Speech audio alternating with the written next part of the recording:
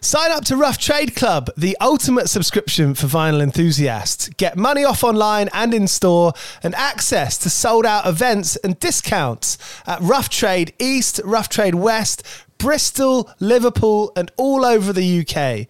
Join Rough Trade Club plus new music to receive an exclusive variant of their album of the month every month. Head to roughtrade.com/club, and when you use the voucher code CLUB101POD, you'll get a third off your first 3 months. That's at roughtrade.com/club, and you can get a third off your first 3 months by using the voucher code CLUB101POD. Do you play in bands? I did for the longest time, and I wish that I knew that DistroKid was a thing. I don't even think it existed back then. DistroKid makes music distribution fun and easy with unlimited uploads, and artists keep 100% of your royalties and earnings. 1 million plus artists rely on DistroKid to get their music on Spotify, Apple, YouTube, TikTok, Tidal, Instagram, and all the major streaming services. When you get DistroKid, you can see a DistroKid bank and withdraw your earnings. You get notified when you've earned royalties, and you can withdraw via the app. And you can even check your streaming stats on Spotify and Apple. Get 30% off your first year on DistroKid by going to distrokid.com/VIP/101pod. 30% off for your first year. That's not bad. We know it's a tough world out there. Why don't you make it easier for yourself? And to get 30% off that free year as an artist, where you get 100% of your royalties and earnings, go to distrokid.com/VIP/101pod. All right, stay with me. I'll be right back after this. We took it all. We brought them to our land. An endless night, ember hot and icy cold. The rage of the earth. We made this curse. Carved it in the blood on our backs. We did not see. We could not, but she did. And in the end... What will I become? Senua's Saga. Hellblade 2.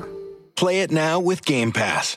Judy was boring. Hello. Then Judy discovered ChumbaCasino.com. It's my little escape. Now Judy's the life of the party. Oh, baby, mama's bringing home the bacon. Whoa, take it easy, Judy.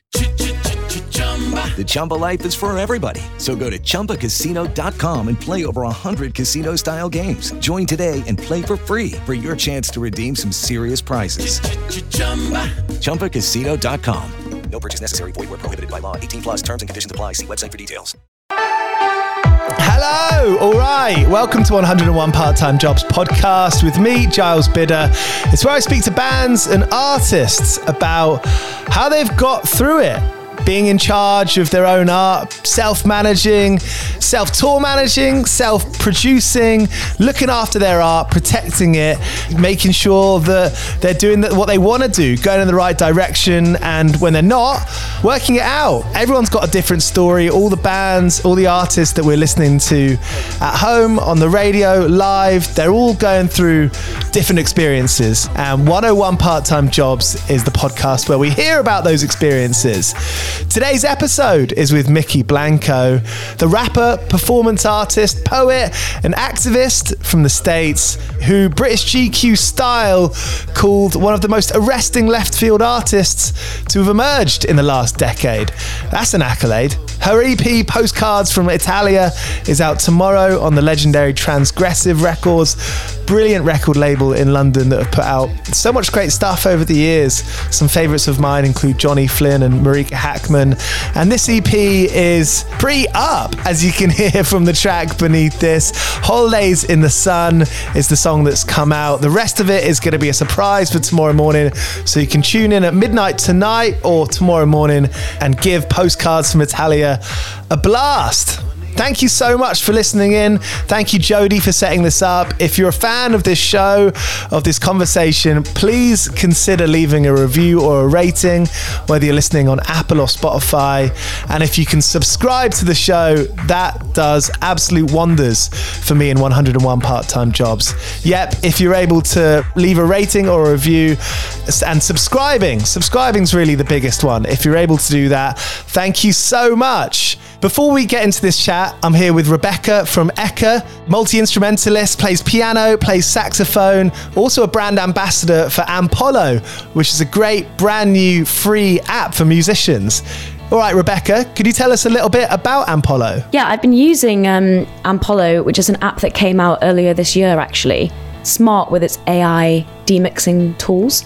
So in under a minute, it will completely demix a track, which means I can take out the drums, the bass, vocals, whatever it is I want to be trying my own part over. Whereas before, I would be Googling chords and then on YouTube Googling the song and kind of flicking between the tabs while setting up my instrument and trying to practice along. It all happens in the app. And then I'm posting it to a feed if I want that social aspect of it, but I don't have to. I've been spending many hours just practicing parts and thinking, wow, this is so easy, play again and again to make sure I nail that bit. So it's a practice tool. You can film yourself. It's free. It's out there. Ampolo. You can download it today. All right now on 101 Part-Time Jobs, it's Mykki Blanco. 101 Part-Time Jobs. Great. Well, good to hear you're having a relaxed time in Denmark. Well, what's the kind of place that what's the place like? Is it a good chill week so far? Is it a nice room? Is it a nice area? Yeah, it's like it's on a peninsula on the mainland, Aarhus. So it's the second largest city. I mean, I don't know that much about it, but I don't know. I'm gonna go to a botanical garden today. I'm starting grad school at the beginning of September. So great. I'm just kind of like winding down out of like holiday mode. Yeah. And what are you going to study at grad school? I'm going to do a Master of Fine Arts. So like mixed media painting, basically kind of things that I was more interested in at the very beginning of kind of my career before music kind of like took over. Right. What kind of artwork? Is it painting? Is it, and what kind of paint? Is it watercolor? What is it? Yeah, I mean, I'm really interested in, I mean, when I was first in art school, I was really focused on like video and performance, but now I'm really interested in like painting and mixed media work. But mostly kind of like painting. Great. Good to hear. That's going to be funny going back. We have that kind of thing, don't we? It's like a subconscious. It's so in our psyche. We have this kind of quote unquote set time to be studying, right? And then you kind of get to the outside world, like the working world, and you never really necessarily think you're going to go back to learn something, which is ridiculous. I'd like to think that I learn something new every week, every day. No, I mean, it's, how can I put this? It's like I haven't been in uni in 17 years, so I feel like I'm just going to get this like refresher on like a lot of like contemporary like discourse around art. And I don't know, like I think that generationally I probably have, even though I mean I'm like also a person that keeps up with just like contemporary conversations around art and politics and culture. But I think that generationally you always kind of like have kind of like this marker of about a set of beliefs that your particular peer set kind of like inhabit. And so I'm really interested to kind of know, I mean, I'll be in, I'm doing an MFA, so it's not like a PhD program. I'll be, I hopefully will do a PhD program afterwards, but with this MFA program, I'll be with a lot of people, who are, later millennials and, some Gen Zs. Yeah. So it'll be interesting. It'll be interesting for me to kind of tap into like what their kind of like cultural, concerns are and their concerns and discourse around art. So I think it's going to be good. I mean, I want to keep up with the times. 101 part-time jobs. This podcast thing I've got going on, it means different things for different people. And hearing you talk about that, it makes me think about how it's about freedom. Being an artist is about having a good amount of freedom. And in this kind of scenario, in the context here, it's about being able to try different things. I mean, we're so kind of brought up and you kind of touched on it then, like generationally, there are these habits and there are these touching points of what you should do, quote unquote.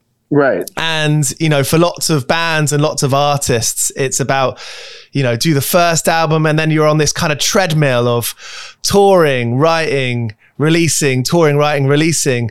And I think something that I'm most fascinated about is that journey is different for everybody, and everyone should feel like they have a good amount of freedom to mix it up and change it and, go in some directions one year and another direction the next year or that month or the next month. I mean, it makes me excited that like now is very much a time where like globalization really set into the generation, this generation, in the way that you can, move to different countries and you can travel so much and you can have sort of 10 different careers in your lives, much different to the generations before us where, my parents, friends' parents, people get jobs at aged 18 and stay there for the rest of their lives. We're in this time now where we can be so much more flexible. No, I mean, I 100% agree. I mean, trying to get, a lot of people that are my mother. I mean, my mother's a baby boomer. She had me when she was like 32, and trying to get her to go on a vacation is exhausting. And it's not because she doesn't like to relax. It's because like the concept that, this is also a very American thing. The concept that like you're not always working is just like lost on her. And it's, what does that mean to be an artist in the 21st century? I mean, a lot of your fans, a lot of people listening to your music and people finding out about you is how kind of completely yourself you've been. And I think that's interesting in the world of kind of work. And, I'm talking discipline. I'm talking, trying to balance making money at the beginning of being Mykki Blanco and the beginning of your artistic journey. I mean, looking back now, right, reflecting since, the first record came out in 2012, didn't it? So you've had a long time to kind of work that out and think about it. Right.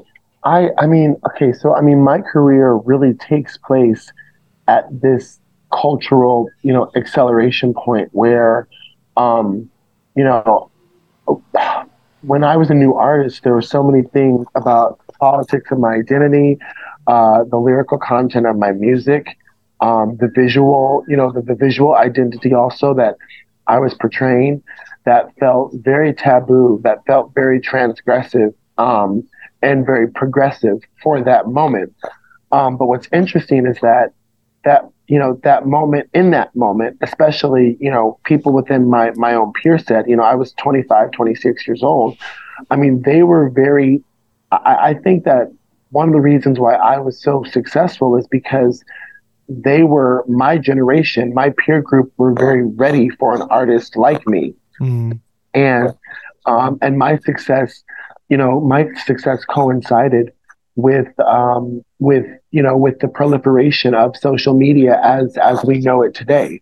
So it was through Tumblr, it was through, Twitter, it was through, Facebook events, Instagram, where all of a sudden people all over the world could say, hey, we like this feminist punk band, or we like this new grungy, indie band, or, we want this, this queer rapper, and like, hey, music venues, hey, booking agents, let's make this show happen. And so, at this time, there definitely was a slew of independent venues, and it was this birth of, I don't want to say birth, because that could be probably chronologically incorrect, but it was, I would say artists at different tiers, I think for the first time, were really being booked globally and really being able to kind of like to flourish financially. I mean, I faced so much homophobia and transphobia in the United States. And I remember, having a conversation with my manager, and it was like, hey, people kept on, when I first started out, they tried to break me so hard into the world of hip hop. And, after a few months, I wasn't dumb. I was just like, this is never going to happen. And I was like, and also it's like, I don't want to do any more of these awkward gigs. I remember I did a song with A-Track. And then after I did that song, A-Track invited me to Fool's Gold. They used to have this thing called Day Out. It was like a huge music event they would do, almost like a mini festival. And before I even came on stage, the crowd just looked at me and almost started to boo based on how I was dressed. Wow. And so I remember telling my management, I was like, I don't need to do this. When I go to Europe, not only do I have fun, not only do I have fun, but people are enjoying what I'm doing. People are more open-minded in all these different countries. And then I go to South America and it's the same thing. And then I go to South Africa and it's the same thing. And then I go to Asia and it's the same thing. And so I really built my career globally. That is how people, know who I am in a logistical sense. And knowing who your audience is such a huge part. You're chatting to people online. You can see where they're from. You can see what they're into. You can see, their style. And I imagine as an artist, when you start connecting with those fans, you really start to build your own world. And you don't have to speak to a specific type of genre or a kind of industry or different artist or a different fan group, a fan set that traditionally maybe you'd feel like pressured or feel like you'd have to speak to them. The kind of globalization of it, like you said, has kind of opened up that opportunity to find your people ultimately. Yeah, and then in the beginning of my career, my fans and I were the same age. As I've gotten older, it's been interesting because my fans have gotten younger, which people tell me is actually a good thing. But in the beginning of my career, my fans, quotation marks, and I were all the same age. So, every concert, every interaction, felt like a big party. And then also, this really coincided with me discovering my gender identity, exploring my gender, this very big kind of psychological, spiritual moment that was happening for me that also was happening for so many other people, other queer people. Within my peer set. And so I remember having so many open dialogues on Facebook, so many conversations, on Twitter. And it for me, it never felt like these are my fans. It always felt like I was in open dialogue with my generation. I think having something, on one hand, there's a need to create. There's a fire in your belly. Tell me if I'm wrong, but I think on the other hand, that is different to having something to say. And in our generation, with this kind of, 50 years ago in our parents' generation, I'm not sure if my parents knew anyone who was gay. And as a teenager growing up, there has been this bloomage of people, and it comes along with all the dark side and the light side. There's body dysmorphia, but there's also kind of more access to party, basically. There's more light in there. There's more joy. All of those things come together. This is very much this is a new thing for the world, and lots of people obviously can't handle that because they don't like change. But this is our generation. This is our generation of acceptance. This is our generation of progression. Having that to talk about in your lyrics and in your music, it's a very powerful thing. I've been someone that was a part of this kind of cultural acceleration point where, unfortunately, before I say unfortunately, it's kind of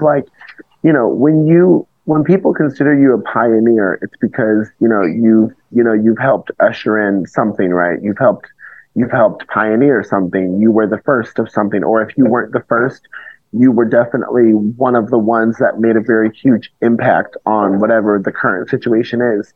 And so You know, for me, sometimes, even though I really appreciate, and I appreciate when people understand the contributions that, I made in honestly choosing to be myself.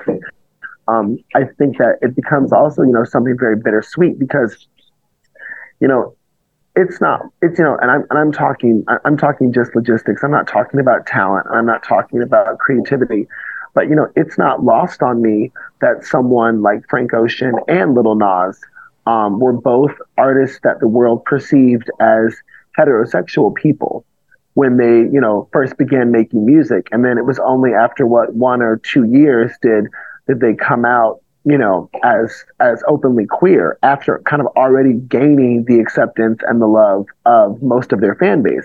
And for me and the other artists, in 2012 and 2013, who were always openly queer, who also had music at that time in those moments that was wildly popular, we didn't get to experience that. We didn't get to experience what it was to have mainstream acceptance for literally just being straight, and then kind of having this like after effect of like, oh, okay, now I've made a few hits and now this is who I am, and so and then also kind of like that wave of having people be like, oh, well, now we also have sympathy for you, and it's a whole kind of like it's a whole certain kind of construct that we were more. I'm sorry, it's the truth. We were just more radical, and we didn't play by the rules, and then afterwards have a pity party, and then afterwards be like, okay, this is who we are. That was never the paradigm for me and those people that were making music out of New York City in that moment, or even an artist like Big Frida, who's continued to have mainstream success today. Were you ever tempted to play the game and like hide your identity? What were the pressures of that like when you were starting out? No, because I come from this very like art freak, noise music, anarchist punk background. So like I really stumbled into being a musician. I did not, when I started making music, it was supposed to be a part of this like art project. And it wasn't until my first manager had come to like a few of my performances that he asked me to take a meeting with him. And he was like, I feel like you're making music and you don't realize you're making music. And I was like, oh, maybe. I was like, yeah, this is just a part of like a project that I'm doing. I'm like documenting it and like, and then I'll go on to do like another performance project. So like, I didn't write my first song until I was 25. As a kid, I was really into writing, creative writing. I was really into like fantasy games. I was really into theater. In high school, I was more into theater. And then I got, more into like this kind of like anarchist, kind of like crust punk, like movement. I was part of this like, this youth voice group and got really into like feminism and kind of like zine culture. And also at that time, hardcore. Even though I was never really into hardcore music, I would go to all the shows and, I knew the bands and that was also just kind of like, that's what some of my friends were into. So, so even, I mean, I listened to hip hop by default of like, loving people like Missy Elliott and Eminem and, but these were also very like, zeitgeist artists. I mean, even though these artists actually, when you think about it, were quite progressive, they were also mainstream artists at that time. So it's kind of like, I really stumbled into being a musician. Had it not been for my first manager, I truthfully really do not believe that I would have gotten there on my own as far as like being like, this is like, I'm a songwriter. I mean, it was my first manager, Charlie, that even paired me with a producer. One of the first producers that Charlie paired me with was Arca when she was still a freshman at NYU. And they had linked up. And so, one of my first songs ever, you can find it on YouTube. It's called Join My Militia. It's like produced by like a baby Arca in 2013 or 2012. So, yeah, like I mean, hiding who I was never a part of like the equation. And I just, I entered the industry in such an organic way, that, I mean, I was having this conversation the other day where when you look at kind of like, if you listen to my music, from like 2012, 13, 14, and then you listen to, or even 15, whatever, and then you listen to, the two albums that I released after the pandemic, which was, Broken Hearts and Beauty Sleep in 2021, and then Stay Close to Music in 2022, you hear distinctly the maturity and the progression of someone over, okay, a 10-year period. And so since I literally did not start even making, music until I was 25, when I listen to this kind of like progression, and when I can kind of mark this chronology, it really is like the birth of a musician. It's not like I had started making music when I was like 15, or like I was some bedroom producer. So it's like when I look at that 10-year period, it's like yeah, like this is what, this organic process really is the reality of my life. And yeah. Growing up and being involved in those youth groups and the anarchist groups, and going to see hardcore bands, and I'm from a similar kind of thing in London, growing up with hardcore and ska and sound systems. I'd go into those places, and yeah, it was definitely a social life, but it was also kind of a reason to exist without exaggerating too much, because I didn't want to go to the rubbish pubs, and I didn't want to go to the naff club nights that were happening, with the like the rest of kind of, I guess, my high school was going to, and not to just kind of blasé say that everyone was doing that. But for me, getting into punk and hardcore, it was like, okay, this is a world that I could exist in, and I could see a future in. And I think one thing that's really interesting about that is that it gives you an alternative. It means you don't have to go through the traditional route of studying and then getting a job, which was very much what my parents did and what my siblings have done.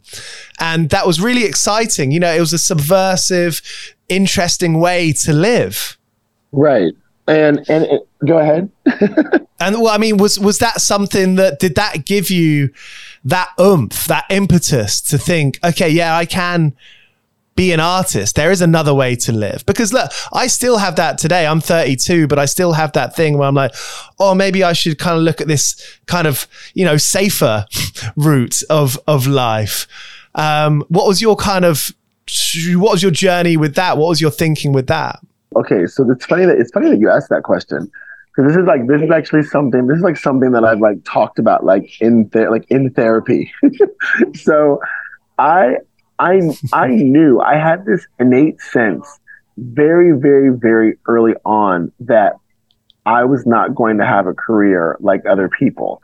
And I didn't know what that was going to be. I didn't know if that was going to be like an actor in a theater troupe.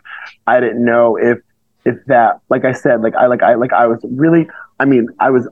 was obsessed with researching contemporary artists,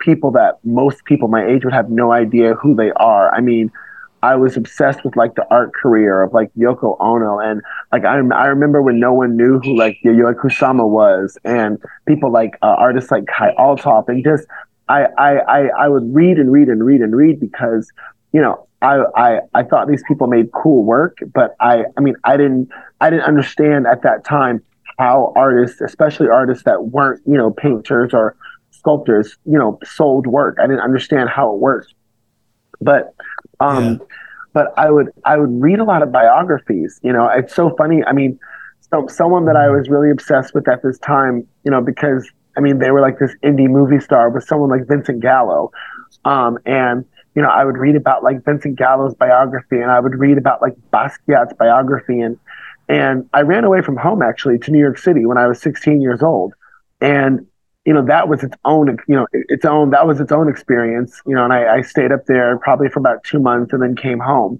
And that was like a crash course in reality, because I had like only, I'd only lived, and I'd only lived in the countryside, and then I actually also only lived in kind of like a suburb. So, that was its own crash course, Wow. In a certain kind of reality. But, I remember guidance counselors used to really freak me out, because, they would try to like almost like fear monger and scare and scare tactic me into saying, well, no, I'm going to study this and I'm going to do this. And they would, I was always horrible at math. And I had this one counselor that would be like, if you really don't get better at math, I don't know how you're going to make it through college. And, I would tell her, I would say, because I was smart enough by this point to know this. And I was like, well, I'm going to go to art college where there is no math. And she was like, no, she was like, what college is there no math? And I said, well, no, there are colleges where there is no math. And I was like, where this is going to have to be the last time that I'll ever have to study geometry or algebra or trigonometry. And, so I had a very self-assured, very defiant attitude, but half of that I think was naive arrogance, and the other half was that I would read a lot, I would research a lot, because I did have this inner anxiety of okay, like I do not want to be like everybody else. How can I make sure that like I'm able to survive? Because I also one thing about when you hang out in the whole like anarchist kind of like crust punk scene as a teenager, you kind of like are like, okay, so like this is cool now, but like I don't want to be like I already knew I didn't want to be like an older person like eating out of the dumpster, like it's like I already knew that like I didn't want to be like an older person, and like a shitty, like living in like a shitty squat, and kudos to those people that that really embody those values for their entire lives. But like for me, kind of being in that scene really young, I was like, okay, this is like cool, but like I kind of like this isn't like going to be my vibe forever. At some point, you've got to get a proper leash for your dog. Yeah, and just like I like never. It's like I was never so into just like when we would crash at the different punk houses. Like I was like never so into like sleeping on like the most disgusting couch you've like ever seen, and like it's funny. I'm with you. I love reading biographies because biographies give you like proof. It's like proof of concept that when you learn about the way someone else has done something or has made a success in their own definition of success, that's infinitely inspiring because you take from it what works for you. It's very interesting. It seems like a lot of the most successful people in music, sure, but also film and art, people have come from these very DIY kind of culture focused backgrounds. Now, I'm not to say that there's nothing conceited about that. There's nothing cynical about that.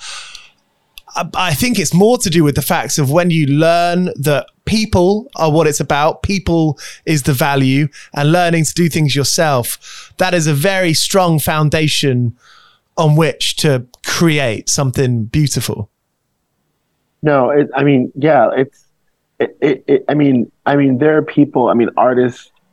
Someone like Vaginal Davis, and even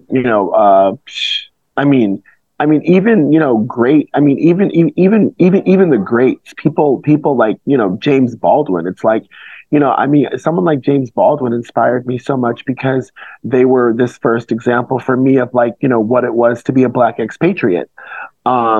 And to kind of say, no, I actually don't agree with the values of my country. I can go live somewhere else. That is a very radical idea because most people don't ever do that in their lives. Most people don't ever, if they leave their hometown, they move to the biggest city, or they definitely never leave their country. So, this idea that like you could form another life, outside of a place that doesn't share your values with another place that might share more of your values. Someone like great James Baldwin, which is obviously one of the masters, one of the greats. I mean, that also for me was a very radical concept, an idea. It's inspiring, isn't it? And I was going to say it's about being brave, but I think even by thinking I'm going to be brave, that already puts up, it starts putting up a little wall between you and what you want to do. Like really, like we're all capable of doing these next steps, these breadcrumb trail. It's like, if you want to, like, working in music's a very difficult thing. And yes, it's very much about like luck and timing. You can also do as much research. You can always do more research. For a long time, I had 2 years of thinking, oh my God, my band's finished. I have no idea what to do. And I stumbled upon a community radio station, and that changed my life because that's what I do now. Yes, it was luck, and yes, it was like good timing. I could have also Googled, London music organizations. You know what I mean? So it's always worth bearing in mind that we can always kind of do more to inform ourselves. Well, I mean, one of the careers that I'm really interested in, and I could see myself because of my network being quite good at this. So, excuse how controversial this sounds, but in about like 2018. In 2018, Kanye West had hired me to be one of the people that was helping build his like private art library in Calabasas. And so I was doing other stuff. I was doing other stuff for him at that time, but this role of being his like art book buyer is something that I was really good at. And so that's kind of like what I ended up doing for like 5 months. And so through doing that, all of a sudden I found out about this whole entire kind of like rare art book network from Tokyo to Paris to Chicago to New York to Los Angeles. And so I've really considered, honestly, obviously I'm in this grad program, but there was an antique book seminar that was like 3 weeks at this like school in Colorado. That's like one of the premier kind of like get your feet wet, like, where you get to kind of be side by side and take all these not courses, but all these seminars with like people who have been rare book dealers for years. And I didn't do it this summer, but I think I'm going to 100% do it next summer, because it's like, I thought about it with my network. If I really, really, really learned how to do this, I could definitely see myself as like a rare book dealer. Brilliant. I mean, that's the kind of thing that it doesn't exactly come to mind as like a job that someone does. That's really cool. And I guess my point in thinking there is that there are lots of these different kind of roles and careers that we don't even really necessarily know about until we hear of them or accidentally kind of stumble upon it. That's really great. That's really exciting. I think I'd be able to do it like full time? No. But like, somehow having my career in art and music also self-finance this other hobby that then once it, took off, could finance itself. Yeah. I mean, it's like to me, that would be like so cool, because I do love books. I like I said, I grew up in libraries. I grew up, kind of like, for reading for me was also this job of like a lot of self-affirmation. So yeah, I think it'd be pretty, I'm 40 in 4 years. So I really think it would be like really sexy decade to be like a book dealer in my 40s. Big time. Big time. We've got 5 minutes left. I just want to mention Postcards from Italia. Really excited about that EP. Holidays in the Sun just came out. Really excited about it. Just wanted to get it out there. I mean, you must be really excited about it.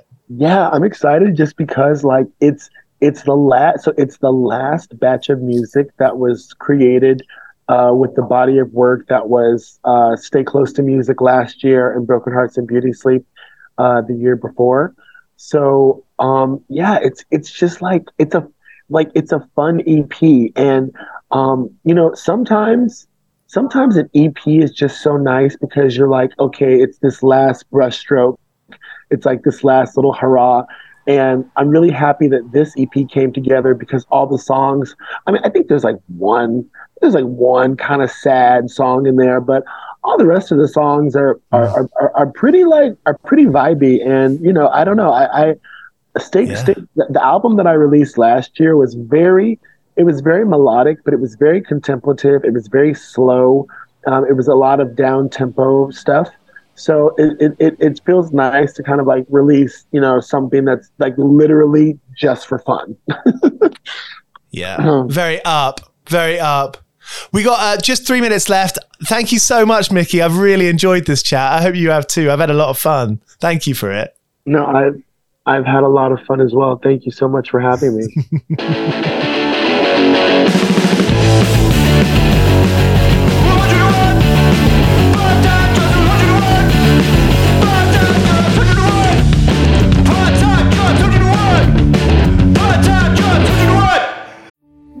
We took it all. We brought them to our land. An endless night, ember hot and icy cold. The rage of the earth. We made this curse. Carved it in the blood on our backs. We did not see. We could not, but she did. And in the end... What will I become? Senua's Saga. Hellblade 2. Play it now with Game Pass. I like to ask, you know, I've always kind of fucked up at work. I've always kind of dropped things when I've been working in service jobs. I've always kind of misheard my boss and kind of done it too quickly and messed up. Do you have any, I'm putting you on the spot here massively, but do you have any kind of anecdotes of kind of messing up at work in your day job in the past? I think the biggest thing that I've probably done, that's the biggest mess up in my career, is probably saying things I shouldn't have said on Twitter. We'll leave it at that. I think that, you know, I think in the early years, just saying things I shouldn't have said on Twitter. Brilliant. Mykki, thank you so much. Have a great rest of your trip and looking forward to seeing you. I'll come say hi next time we're in the same spot. Thank you so much. You have a wonderful day too, yeah? So there was Mykki Blanco here on 101 Part-Time Jobs. I really enjoyed that chat. Mykki was really brilliant. Great to learn about her history in anarchist punk. And something that we forget is how much the internet changed DIY music culture. So good to hear those stories. Her EP, Postcards from Italia, is out tomorrow on Transgressive. Go give it a listen, give it a buy. Thank you for listening. I'll be back tomorrow with Australia's The Paper Kites. See you then.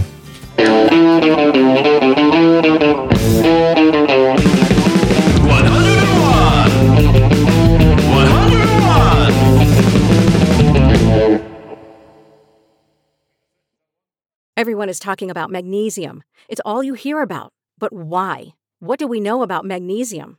Well, magnesium is the #1 mineral that 75% of Americans are deficient in. If you are a woman over 35, magnesium will help you rediscover balance, energy, and vitality. Magnesium supports more than 300 enzymatic reactions in your body, including those involved in hormonal balance. From functional medicine doctors to mental well-being and female hormone experts, we all know that magnesium is the one mineral to improve all aspects of well-being and health. But which one? Magnesium Breakthrough from Bioptimizers, the trusted choice recommended by leading experts with 7 best-absorbed forms of magnesium to ensure your body receives the support it needs for overall well-being. Go to bioptimizers.com/balance today and use code BALANCE10 for 10% off. Support your journey to wellness at bioptimizers.com/balance. Magnesium Breakthrough from Bioptimizers, your foundation to optimal health and vitality. It is Ryan here, and I have a question for you. What do you do when you win? Like, are you a fist pumper, a woohooer, a hand clapper, a high fiver? I kind of like the high five, but if you want to hone in on those winning moves, check out Chumba Casino. At ChumbaCasino.com, choose from hundreds of social casino-style games for your chance to redeem serious cash prizes. There are new game releases weekly, plus free daily bonuses. So don't wait. Start having the most fun ever at ChumbaCasino.com. No purchase necessary. VGW Group. Void where prohibited by law. See terms and conditions. 18+.